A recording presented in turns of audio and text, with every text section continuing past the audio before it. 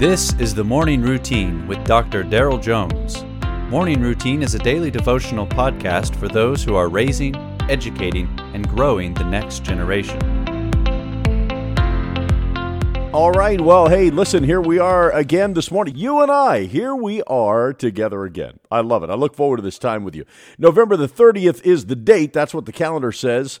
And Matthew chapter 2, verses 1 and 2 is the text. Now, after Jesus was born in Bethlehem of Judea, in the days of Herod the king, behold, wise men from the east came to Jerusalem, saying, "Where is he who has been born King of the Jews? For we saw his star when it rose and have come to worship him."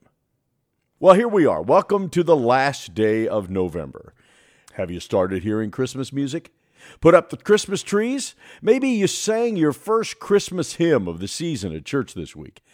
Well, whether you enjoy gearing up for the Christmas season early or not, it's worth pausing to ensure your heart is properly prepared to worship the newborn King Jesus. The Magi, or the wise men as we often call them, are these mysterious characters in the Christmas story. They're from the East, and they seem to be astrologers of sorts, experts in interpreting the night sky. Matthew doesn't actually tell us their number. We do know that they had 3 gifts. But one of the significant things we learn from today's text is why they came to find Jesus in the first place. A star was their sign, yes. But notice they say, "We saw his star when it rose and have come to worship him." They had come to worship the King of the Jews, Jesus Christ. That's it. That's the point of Christmas. Worshiping. Focusing on Jesus, the reason for the season. I know it's cliche in Christian circles, but it's true. Take some time, perhaps when you get your car parked, or maybe tonight, and quiet your heart before the Lord.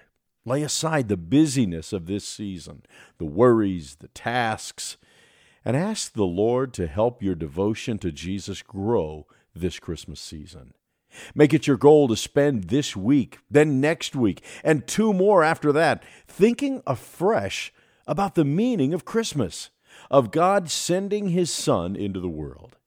As you lead students or children, consider a few ways that you might encourage them, like the wise men, to seek our newborn King in order to worship him. All right, check November off the calendar. It's in the books. I'll talk to you again tomorrow. You have been listening to the Morning Routine, brought to you by the Herzog Foundation and hosted by its president, Dr. Daryl Jones. For more information, please visit herzogfoundation.com.